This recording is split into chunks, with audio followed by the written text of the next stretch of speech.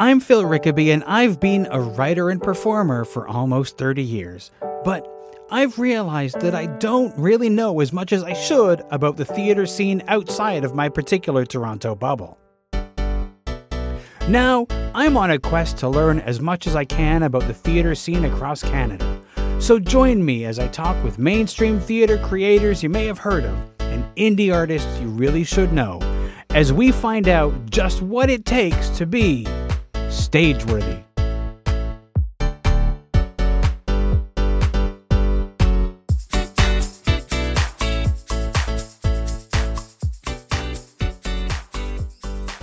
If you value the work that I do on Stageworthy, please consider leaving a donation either as a one-time thing or on a recurring monthly basis. Stageworthy is created entirely by me, and I give it to you free of charge with no advertising or other sponsored messages. Your continuing support helps me to cover the cost of producing and distributing the show. Just 4 people donating $5 a month would help me cover the cost of podcast hosting alone.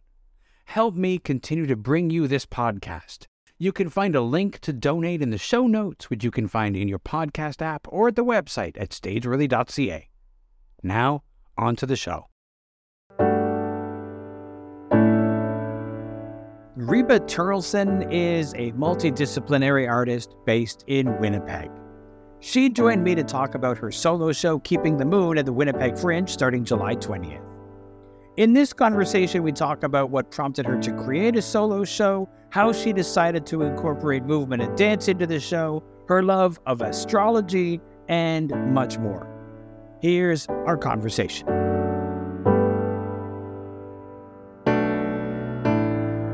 The show is Keeping the Moon. Yes, it is. And you'll be performing that at the Winnipeg Fringe Festival. Yeah, absolutely. Tell me about Keeping the Moon. Sure.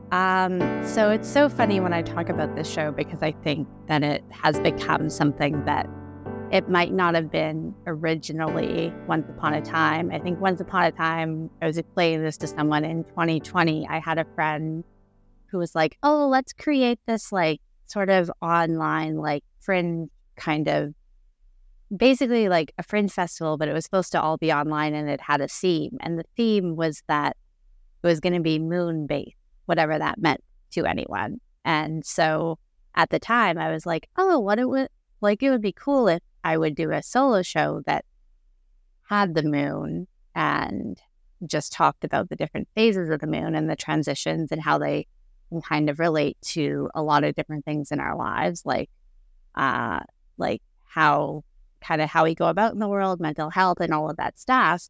And then, I don't even think that festival ever ended up happening.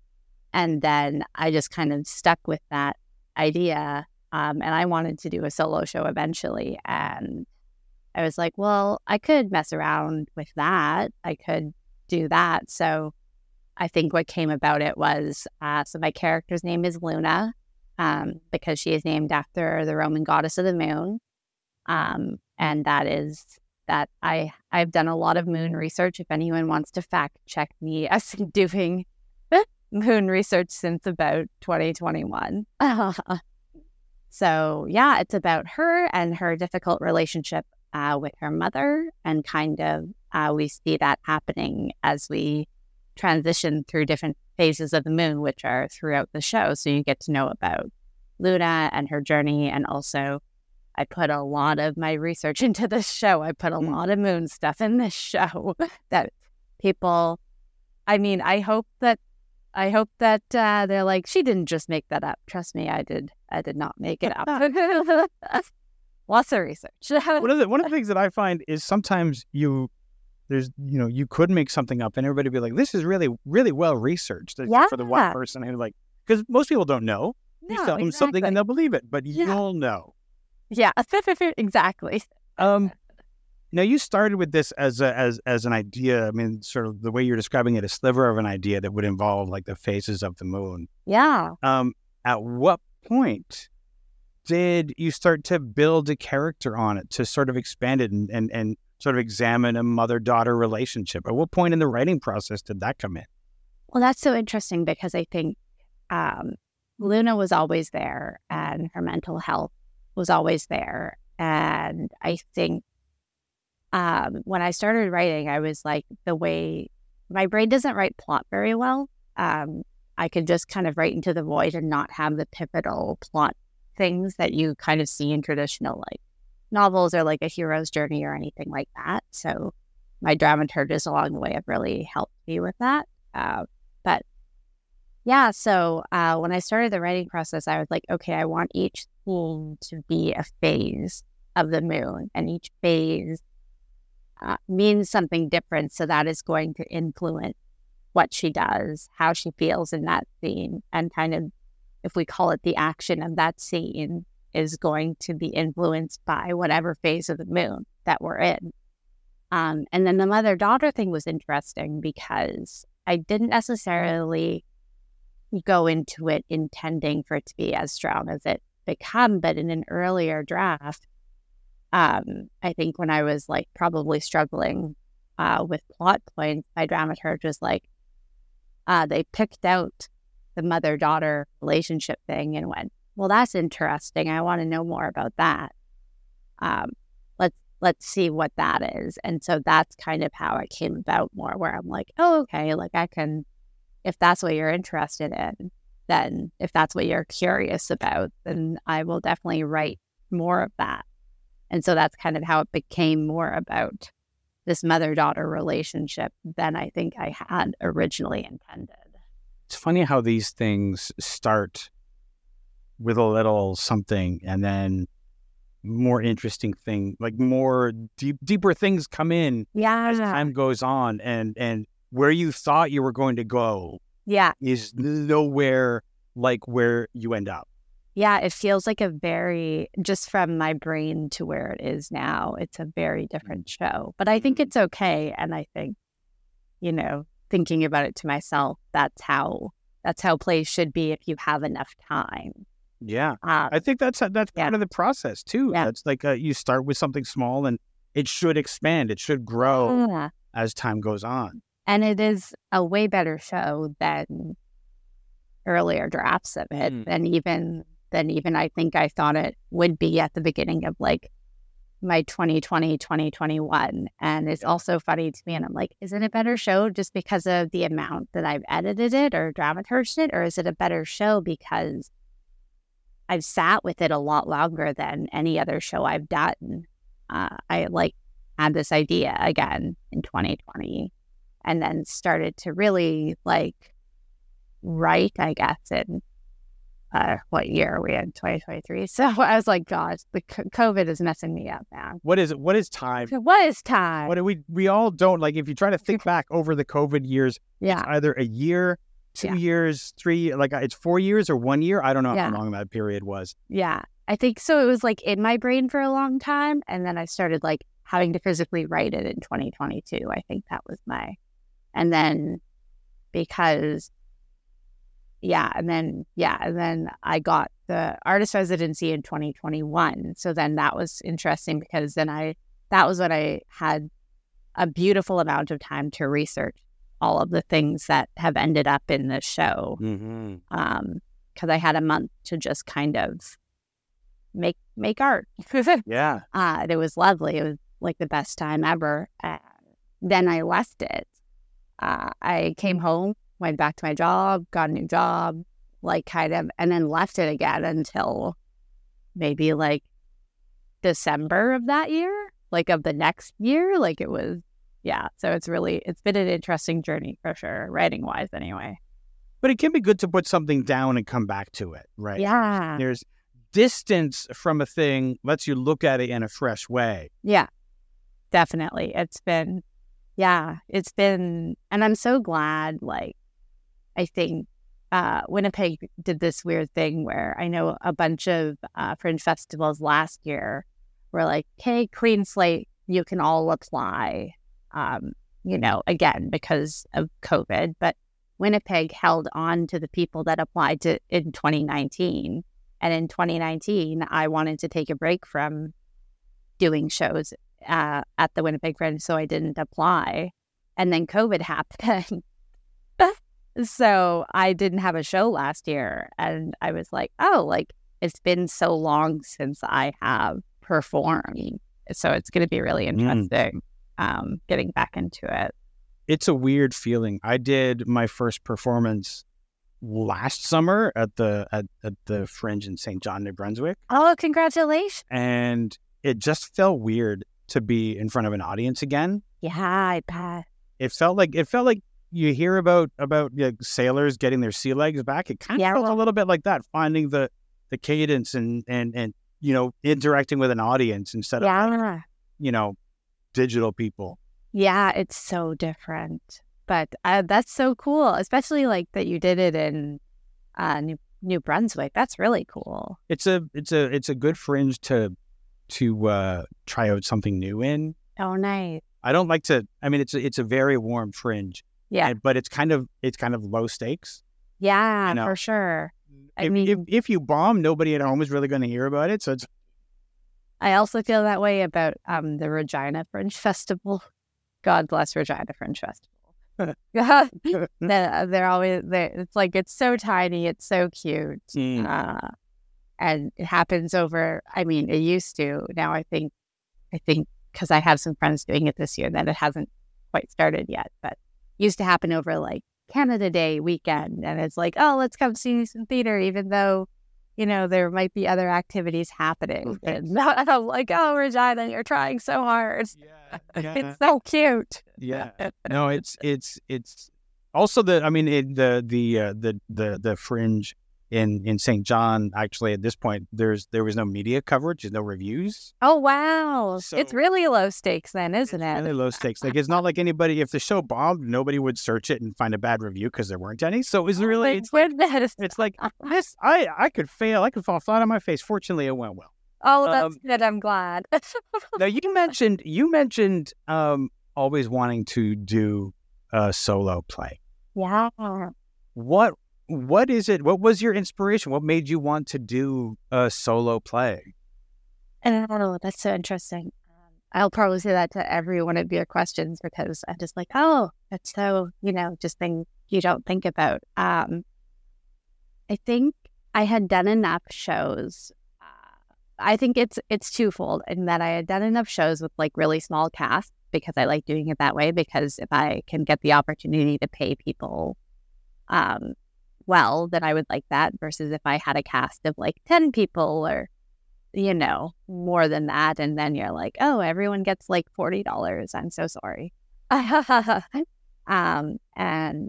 I also think it's part of doing Fringe so much as now and kind of learning things, and that I like to be in control a lot and people's schedules and things like that. And so if I only have to schedule like myself and a director and a stage manager, then that's perfect because, it's way less scheduling conflicts. So I think all of those things, I wanted to challenge myself because I think I like a challenge. And a million years ago, when I first started doing Fringe, and I became friends with Sam Mullins, who lives in Toronto now. And he lived in Toronto, I think, at the time as well. Mm-hmm.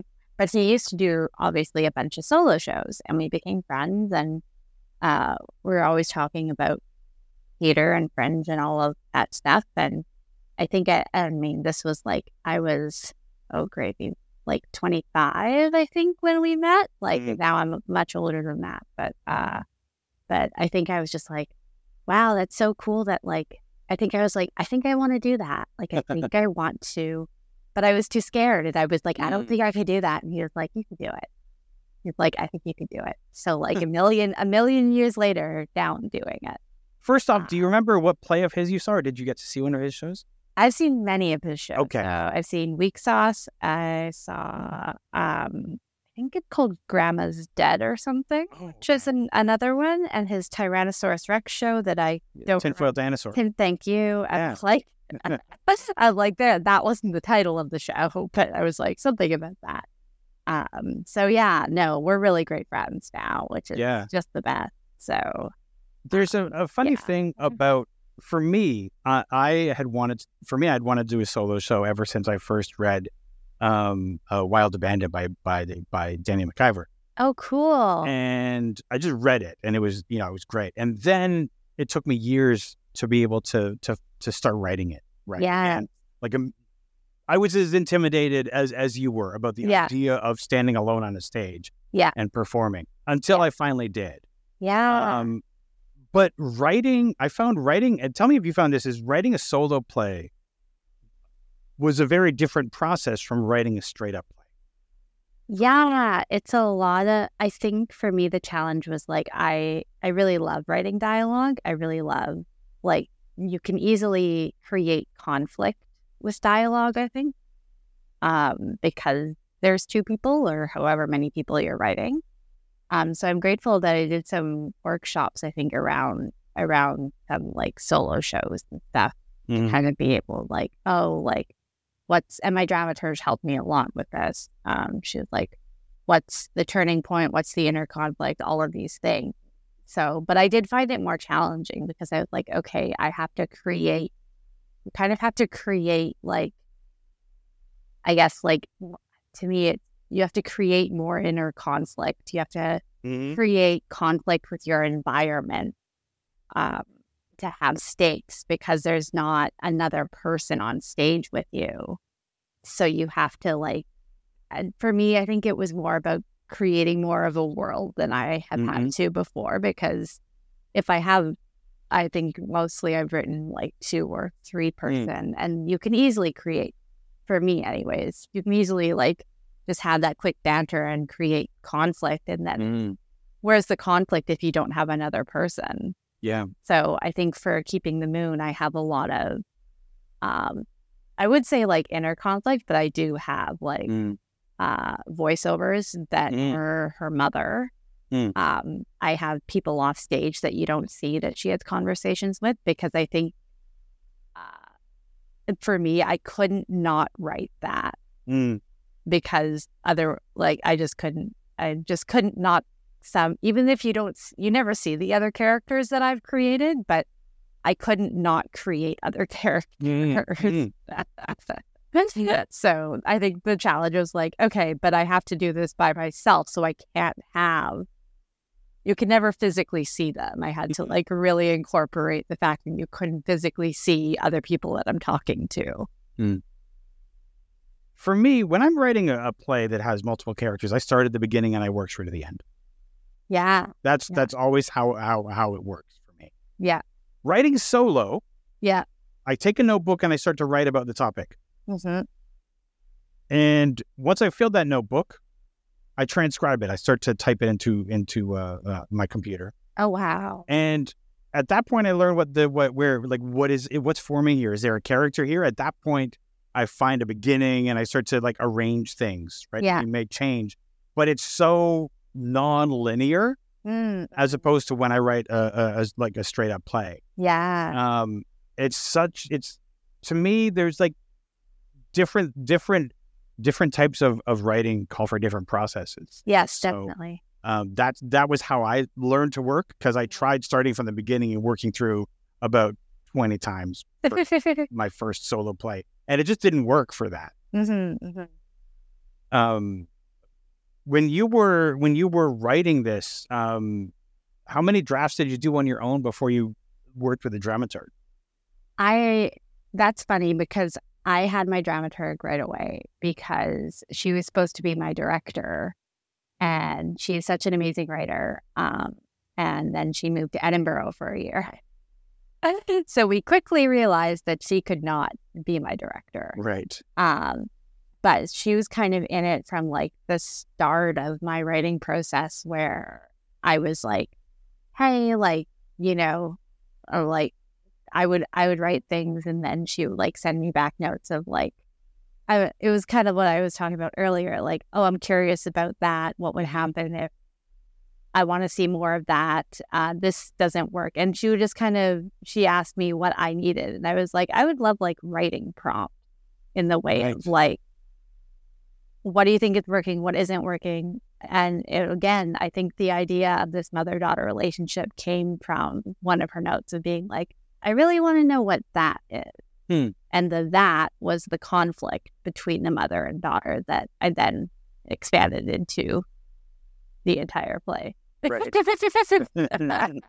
So I'm super grateful for her. Her name is Lindsay, and she's amazing. And so I had her from the start, and then my director, who I have now, Megan Phillips, is also amazing. And kind of when we started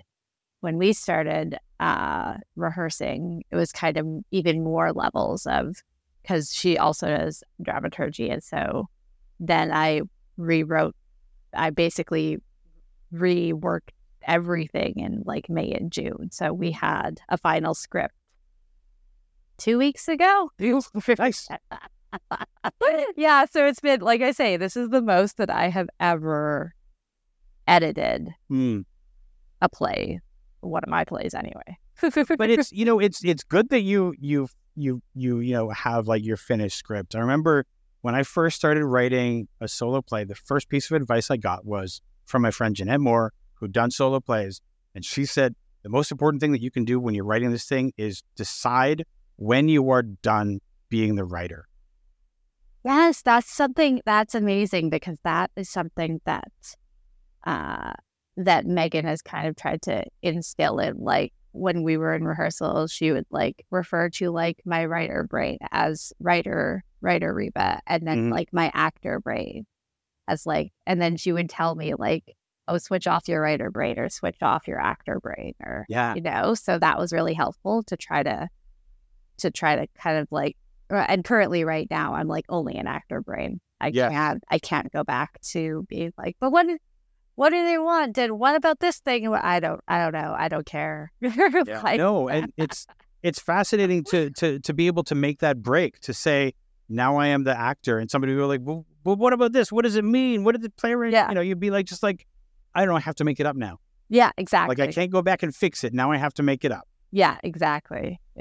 That's a good way of putting it. And I think in the past it's been really nice to have a director to be like, let us distinguish when you have to do one thing and when you have to do another thing, because I think a lot of our early on rehearsal process was her asking me like writer questions, which is good, and it was good, but then eventually having to be like, okay, I have to shut that part of my brain off, or I'm never going to be able to act in this thing.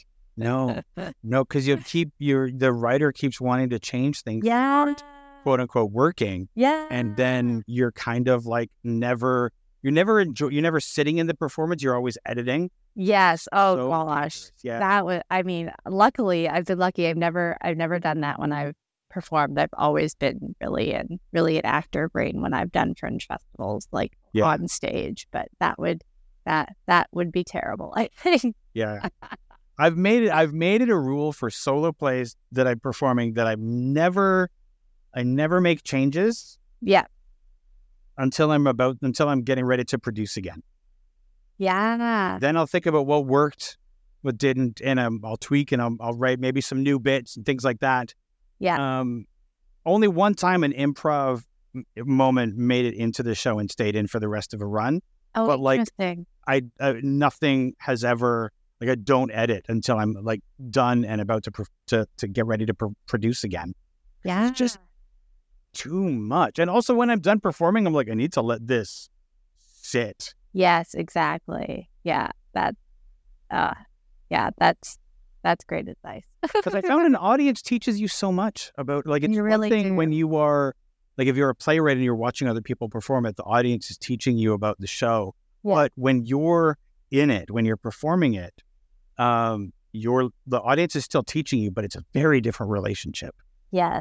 Yeah. And what I've appreciated, because I think, again, 3 or whatever, how many drafts ago that was, when I started rehearsal with Megan, I was really worried about tone, because my play also talks about anxiety and kind of my character takes medication. You kind of know that right away when you see it, so it's not a surprise. So I was really worried about it being like not necessarily like a downer thing, because I think these are important things to talk about, but I think that also I was really concerned with, oh, are people going to come into this and be like, oh, this play is really depressing?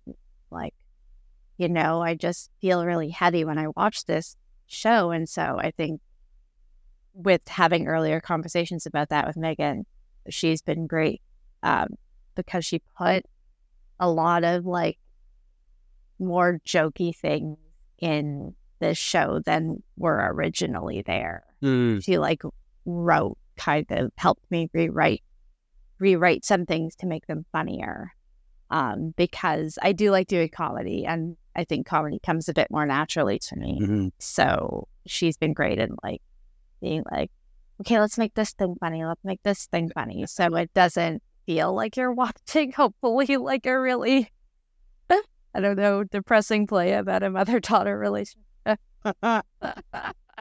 Right. Because I don't know, my character's awkward. She doesn't know what she's doing, and she's just really, I think she's very socially awkward. So like that comes with, that's going to be funny to watch on stage when she tries to interact with other people, and she doesn't have the social cues or the social skills to really flourish in that environment.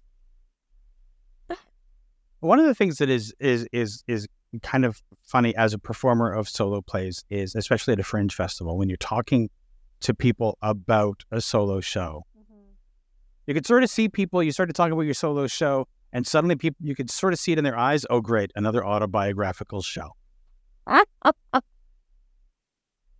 And so I found... You're not wrong. No, I know. And it's such a stereotype, but I found that I had, like, my pitch had to be like, what can I say that proved that this is not an autobiographical show? Yeah. Because I've been in that situation where somebody comes up and they're like, can I tell you about my show? It's the story of me overcoming X, and it's right. Okay, right, And so unless the pitch is really good,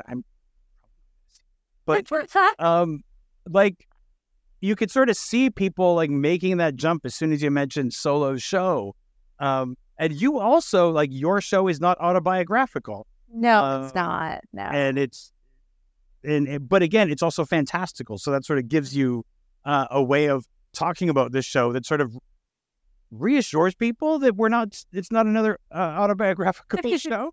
Well, it's so funny. I think I talked to a friend of mine like way, way earlier when we were talking about plays and, writing stuff for this year. And at the time, I think what he didn't realize was the show that I was planning on writing was like a play. I was not going to write a solo show about Reba's life and Reba's like struggles or my whatever. I was like, no. Like, I'm writing a character. I am writing something that has like a hero's journey plot devices. And so it's funny because you're right, a lot of solo shows are autobiographical, but I think hopefully if I handbill, who's to say, but I don't think I would tell people it was a solo show because of that. It can be a very visceral reaction where it's like, oh, great, you're right, like another solo chef. I think I would. And because I think what helps is that any other show I've done has been like a play with characters. Right. And so this is that same, I didn't stray from that. It's just now there's only me on stage versus before there was like other people on stage. Yeah. And as I always say, or as always my dad interjects when I tell people about my show, because I mean, currently I don't have another tagline, but currently my tagline is, it's a show about mother-daughter toxic relationships, because it is. And then my dad will say, but it's not your relationship with your mother. And I'm like, well, you're right, it's not. I think my relationship with my mother will influence how I act certain things, but it's these are two very different people that I made up. Yeah. Like, I have anxiety, so Luna and I have that in common, but I am very extroverted and like bubbly and social and all of these things that Luna isn't. So we both have anxiety. That's about the only thing I think that is the same. And anyone that like knows me would also, I think, agree that like if they see the play, they'll be like, oh, like that's not who Reba is. I'm not that person. So, and again, the mother person that I created, you never see her because she's not there. Right. She's meant to be an absentee mother, and my mother is not that person. So yeah, it's just all in my mind. Yeah. It's interesting about the pitch. You mentioned like not mentioning that it's a solo show, and I think that's the least that piece of information is the least important piece of information that people need to know, right? Exactly. Yeah. What they need to know is what is your hook, what is that sort of thing, and so once you come up with that, they'll figure out it's a solo show when they look and they see only one performer. They don't need to know that, you know. Yeah, exactly. And I think like with my other plays, I've just tried to describe like the plot that would want to grab them. One Date City was really easy with that because it was like, have you ever had a terrible dating experience? Of course you have. Would you like to come and see us act out terrible dating experiences on stage? Of course you would. So that one was easy, but it still was like, you know, it's still a play, right? Yeah. No, there's movement and dancing in this show. Yeah, there is. Yeah. And I want to, because you started dancing, and I think you mentioned that you were on the show back in 2020. Yeah. And you mentioned that you were, dancing, but that you'd started in 2020. Terrible timing, by the way. Oh, I know. But did you continue dancing throughout the pandemic, or were there online? Yeah, I did. My dance studio switched to online when we had like really intensive code red, and they had to shut down the studio. And then when those were lifted, I went back to dancing in person, but we just had mask mandate. So that's kind of how I feel about people that are like, oh, masks. And I'm like, you can't even complain if you have never exercised with a mask on, because that is the most torturous thing I can, because it is, you can't breathe. Like, you can breathe because, you won't die, but it's very, very difficult, especially if you're wearing N95 masks. So I was just like, really, you can't wear a mask in like a grocery store where you're pushing a cart and doing very minimal exercising, where I'm like, running around and doing cardio and yoga in a mask. And it's like, really, you can't just like push a grocery cart with a mask on. Yeah. But as far as like dance in this show or movement in this show, at what point did you figure out that was going to be a big part of this, or was it always going to be that part of your life? My dream was that it was always going to be a part of it.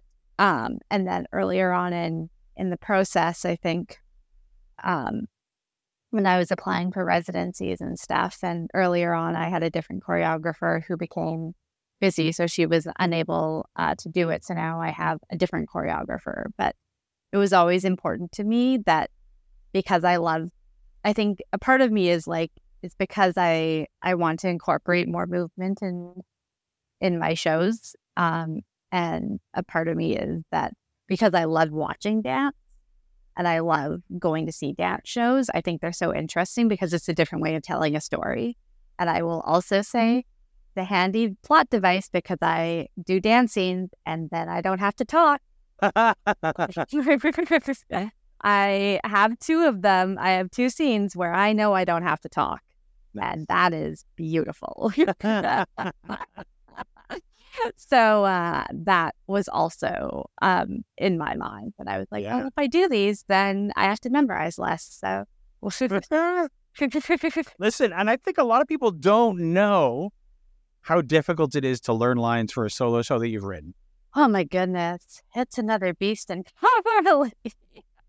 Because, I mean, and I learned that use a different part of your brain for writing than you do for learning the lines. And Yeah. it's going to be easy for you to learn the lines. You wrote it, and you're like, it's the harder. Yeah, absolutely. And I think I'm really, I feel guilty because I'm really good at memorizing things.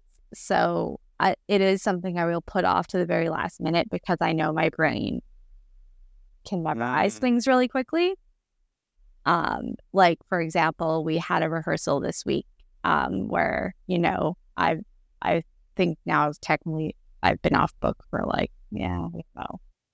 than a week. And my director was like, you were way more off book than I thought you were going to be. And I'm like, oh, you have vastly underestimated my memorizing skills. I'm like, it is, I will say it's a lot easier to memorize for me, like dialogue.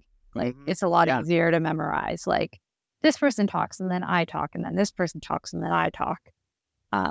There are cues. There are cues. Everything now is like a cue to myself, and I'm like, oh no. And this is in improv. I'm like, as it can be as improvised, I guess, if the audience wouldn't know, but not good to your stage manager if you go too far. But no, I have resorted to so many tricks to try to learn and relearn the lines of my solo shows. Oh man, what tricks do you have? So I first off, just like reading it out loud as many times as I can before I start to drive myself crazy. Interesting. And then after a while, I record it.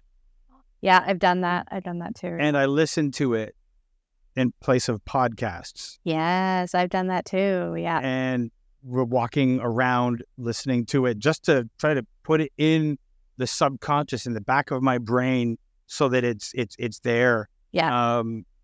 And just like repeating sections. Oh, absolutely. Right? Yeah. Just repeating a section until it sticks. Yeah. So, because again, it's like if you're in a play, you can run lines with somebody, like or a friend. Whereas in a solo play, you're basically, can you listen to me? Yeah. And it's so funny because normally I think I would ask someone, like, because my dad and I have written a lot of shows together. Normally I would just be like, oh, hey, like, because we've written them together, I would be like, oh, let's run lines if my other actors can't be here because you know it. But this script, he hasn't seen any of it because I just wrote it by myself. And so I don't really want to be like, hey, do you want to, like, quote unquote see my show, which is not really seeing my show, but it is me trying to memorize my lines in front of you. And I'm like, nobody really wants that. Like, no, and it's awkward for everybody because this is a person essentially watching this show as you stumble in the wilderness. But I do say, like, I wish I was the type of person that I could, like, memorize, like, lines, like, in public. I cannot.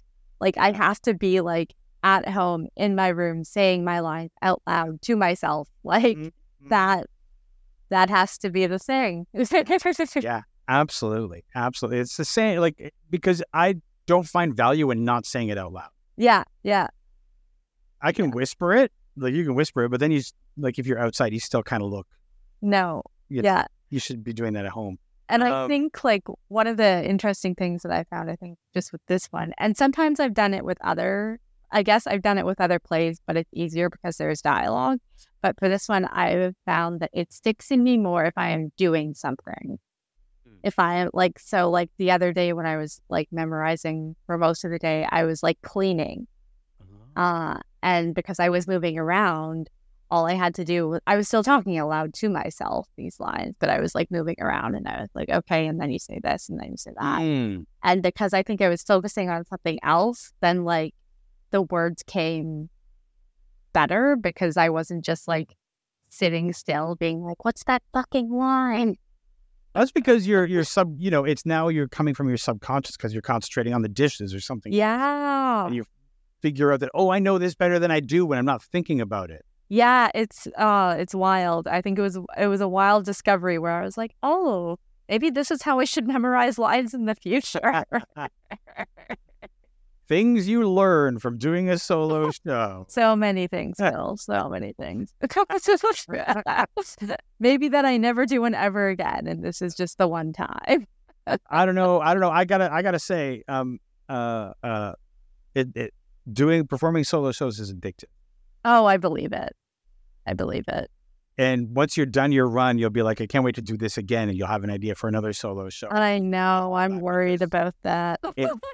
Because there's something about taking an audience on a journey by yourself. Oh, I believe that. Yeah. I can't wait. Like, I'm really excited. Like, it's exhilarating. Yeah. It's exhilarating. And that's why I think it's so addictive, because of that relationship with the audience. And also afterwards going like, yeah, they came. I did that. Yeah. Exactly. Yeah. I'm very excited to see the reactions and hopefully the praise, because I'm like, oh, like, again, this is an earlier thought of mine. Again, if I mess up, there's kind of only like me to blame, right? Like, I'm the only person on stage. But also, if you love it, it's because like I'm the only person on stage. Like, that's kind of my two-person thought, where I was like, just think of, if people really love it, that's all for you, almost. Yeah. Like, it is also for, like, obviously my director and my stage manager they're both freaking amazing. Could not do this show without them. The amount of collaboration that's happened, including like my stage manager is brilliant, and she has offered writing ideas that have been great that we've incorporated, and like very cool set design ideas that, I mean, I don't have any experience in that, and Megan's been amazing. So, but it's like, so I don't do it alone, obviously, but but also it's like 2 weeks away, and I'm also freaking out. So, well, naturally, that's just the way things are. Now you were talking about your moon research, but also, and you love astrology. I really do, yeah. And so how did your love of astrology play into this show? I think one of the first things that I wrote in one of Luna's monologues was when she introduces herself to the audience, and she says that her and her mother are both water signs. So, and part of this is still on the show, that her mother's a Cancer and she's a Scorpio. But Luna doesn't like astrology, but her mother loves astrology, which again would probably be the opposite of my real life. But something, again, this was an idea that my stage manager had, which is amazing and is now in the show, is that, and I mean, I drop a bit of astrology in, like maybe like sometimes throughout it, but it's really not there that much. But at the beginning, when she's talking about this, my stage manager was like, oh, what? Because I think originally it was just me monologuing about astrology and our differences and our similarities. And my stage manager said, her name is Erica, by the way, she's great. And she said, why don't you have it be like a podcast that she's listening to? And the podcast is about astrology. So it's like one of those like astrology podcasts where it's like, the moon is in blah, blah, blah, and Mercury retrograde is doing this. And I was like, that's an amazing idea. I'm like, so now what we have in that scene is she does still introduce herself as her sign and her mother as one sign, but like she listens to what originally was a monologue, but then we turned it into just a podcast audio track that she listens to. That's like, welcome back to the Cycle podcast, and now we're going to talk about the Cancer, and then the next thing that she blips is like, welcome back, and now we're going to talk about like Mercury retrograde and how that affects the sign of Scorpio. And so that was a really cool thing that wasn't in there originally, but made it so much better than I could have ever. And so much better than me just like monologuing to you about astrology. which I mean, certain people like, but certain people are like, oh my God, we know everyone's obsessed with astrology. We know. When did you first start on your astrology journey? Oh, that's super funny. Oh my goodness. When did I? I think the most funny thing is how I've gotten other people into it because of my obsession with it. But my obsession came from my friend Erin, who lives in Winnipeg, and she's a lovely human being. And we did a show together a million years ago. And I think at that time, she was like, into astrology and stuff and would tell me things. And then at the beginning, I think this is funny, is that at the beginning I was like, oh my God, really? I don't care. None of this is accurate or whatever. And I think I feel like if you talk to anybody that had that point of view and then they get really into astrology, they're like, oh my God, it's way more accurate than you think that it could be. I remember a really funny conversation with one of my best friends who is a Cancer. And we were talking about something, and she was like, Reba, I was reading this thing on Twitter where it was it named all of these kind of characteristics or whatever. And then I realized that person was a Virgo. And she was like, and I just thought that was part of your personality. And she was like, and then I realized that there was more of you. And I was like, yeah, see, this is it's a deep rabbit hole, but so I think from early on, maybe, oh gosh, I don't know, maybe 2015, that sounds like the right year that I started kind of being more into it. And then because of my friend Erin, and then now I've just dived so far off the deep end of astrology. But it's kind of nice because through me diving off that deep end, I have also pulled other people with me. And now it's a very normal conversation where I will be like, oh, that's because you're an XYZ, or oh, that's because, or that characteristic is because you're this sign. As an example, I just started a new job recently, and my coworker literally asked me if I had CoStar, and that CoStar is an astrology app. Oh. And I'm like, yes, I do. Do you have CoStar? That was it's not necessarily a normal conversation that you bring up, but I was very appreciative of it. Did they have a sense that you might have that, or were this that No, I think we were just talking about birthdays or whatever, and they said what their birthday was, and I was trying to I'm normally pretty good at oh, it's that sign, oh, it's that sign. Right. And I was just like taking a really long time to do it. And then they were like, oh, do you have CoStar? And I was like, oh, yeah, I do. Well, of course I have CoStar. But that's kind of my, yeah. It's probably, I mean, unfortunately, because I like it so much, it's probably going to slip its way into like everything I write subconsciously. I mean, why not? And then, well, the funny thing is, do you know Melanie Darling? I don't know if you do or not, but no. She's a Toronto, well, she's from Winnipeg, but she's a Toronto comedian now. And we did something during the pandemic, which was all online, that was all about astrology, where we had different actors or, you know, writers or whatnot perform a piece based on their astrological sign. And people loved it.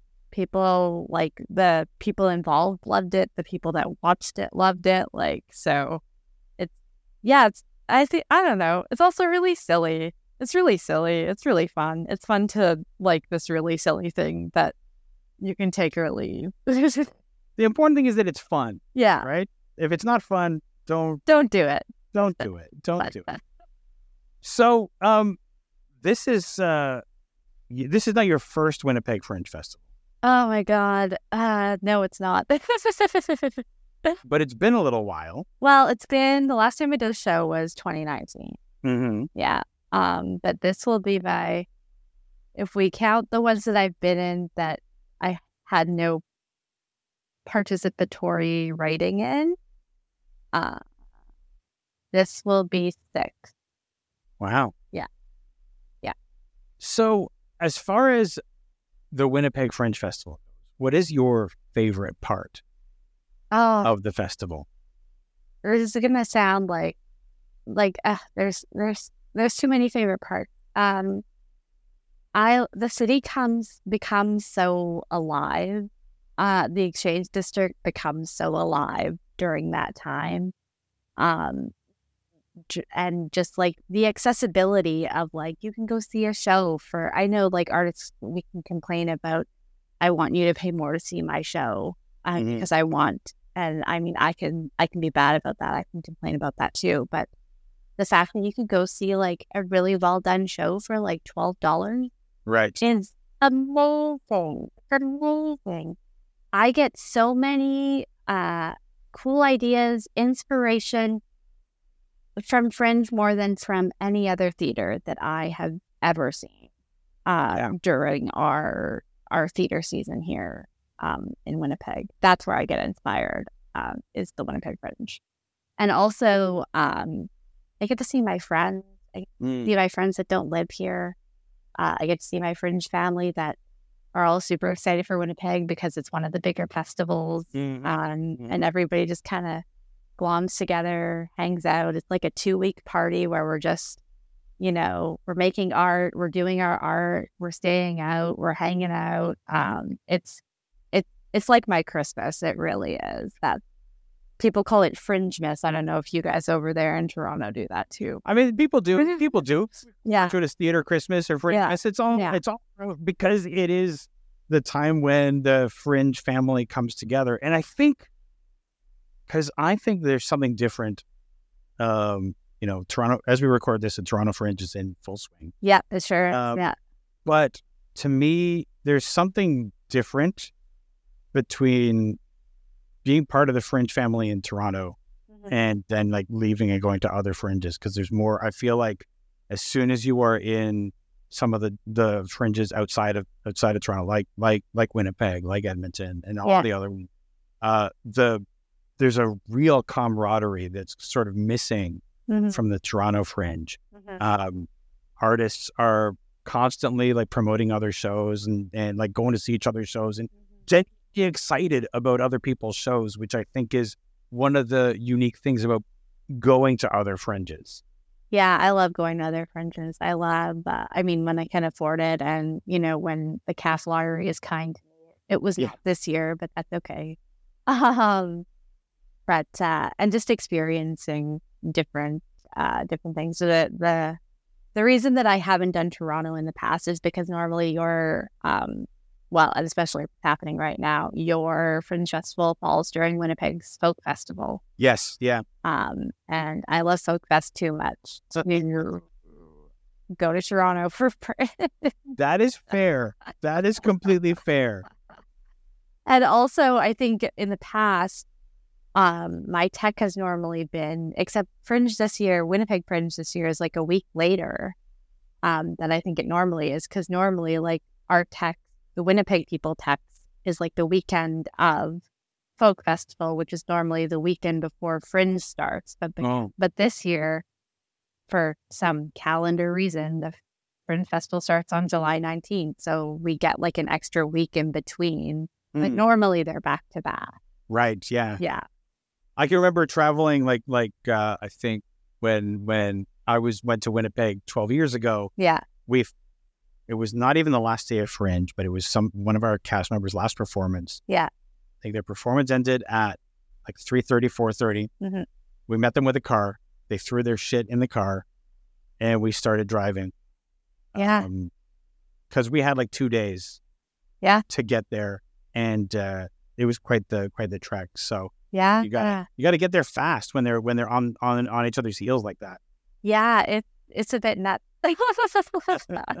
Except this year might, of course, and maybe this is other things happening in the universe. my tech is actually during the week instead of on the weekend. And I wonder if that's because my director is, Megan's technically from out of town. She has her own show. She's directing my show. She's directing another show. And it's been the first time ever where I've had to tell my work, I'm like, so I have this thing like I have to be at in the middle of the week, and it's gonna be a real hot mess, but we're gonna figure it out, right? It's not saying that I don't come to work on a Tuesday, right? Right. Absolutely. Yeah. Reba, one last thing is, I know that you have one ASL performance. I do. I'm super pumped. Have you done an ASL interpreted show before? I have not, but I'm very excited. I will say this, I know very, very minimal ASL.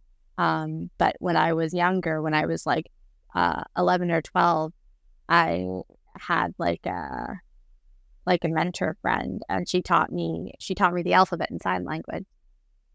So I've known the alphabet for most of my life in sign language. And then I used to also work at camp, and we would often work with, or I would often work with adults with disabilities. So I picked up, I learned some, like, again, minimal ASL. So I know like a few things. Yeah.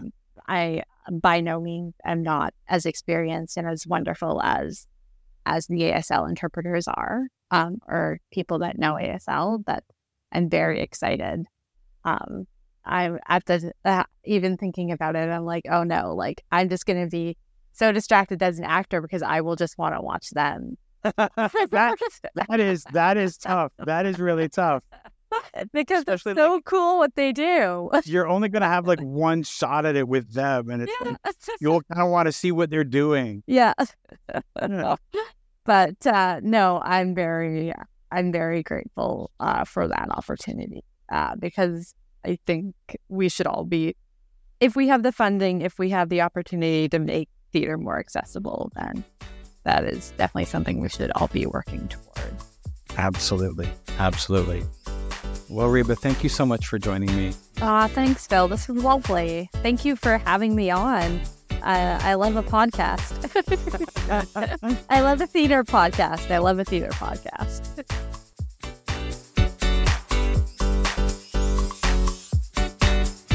This has been an episode of Stageworthy. Stageworthy is produced, hosted, and edited by Phil Rickaby. That's me. If you enjoyed this podcast and you listen on Apple Podcasts or Spotify, you can leave a 5-star rating. And if you listen on Apple Podcasts, you can also leave a review. Those reviews and ratings help new people find the show. If you want to keep up with what's going on with Stageworthy and my other projects, you can subscribe to my newsletter by going to philrickaby.com/subscribe. And remember, if you want to leave a tip, you'll find a link to the virtual tip jar in the show notes or on the website. You can find Stageworthy on Twitter and Instagram at StageworthyPod, and you can find the website with the complete archive of all episodes at stageworthy.ca. If you want to find me, you can find me on Twitter and Instagram at Phil Rickaby, and as I mentioned, my website is philrickaby.com. See you next week for another episode of Stageworthy.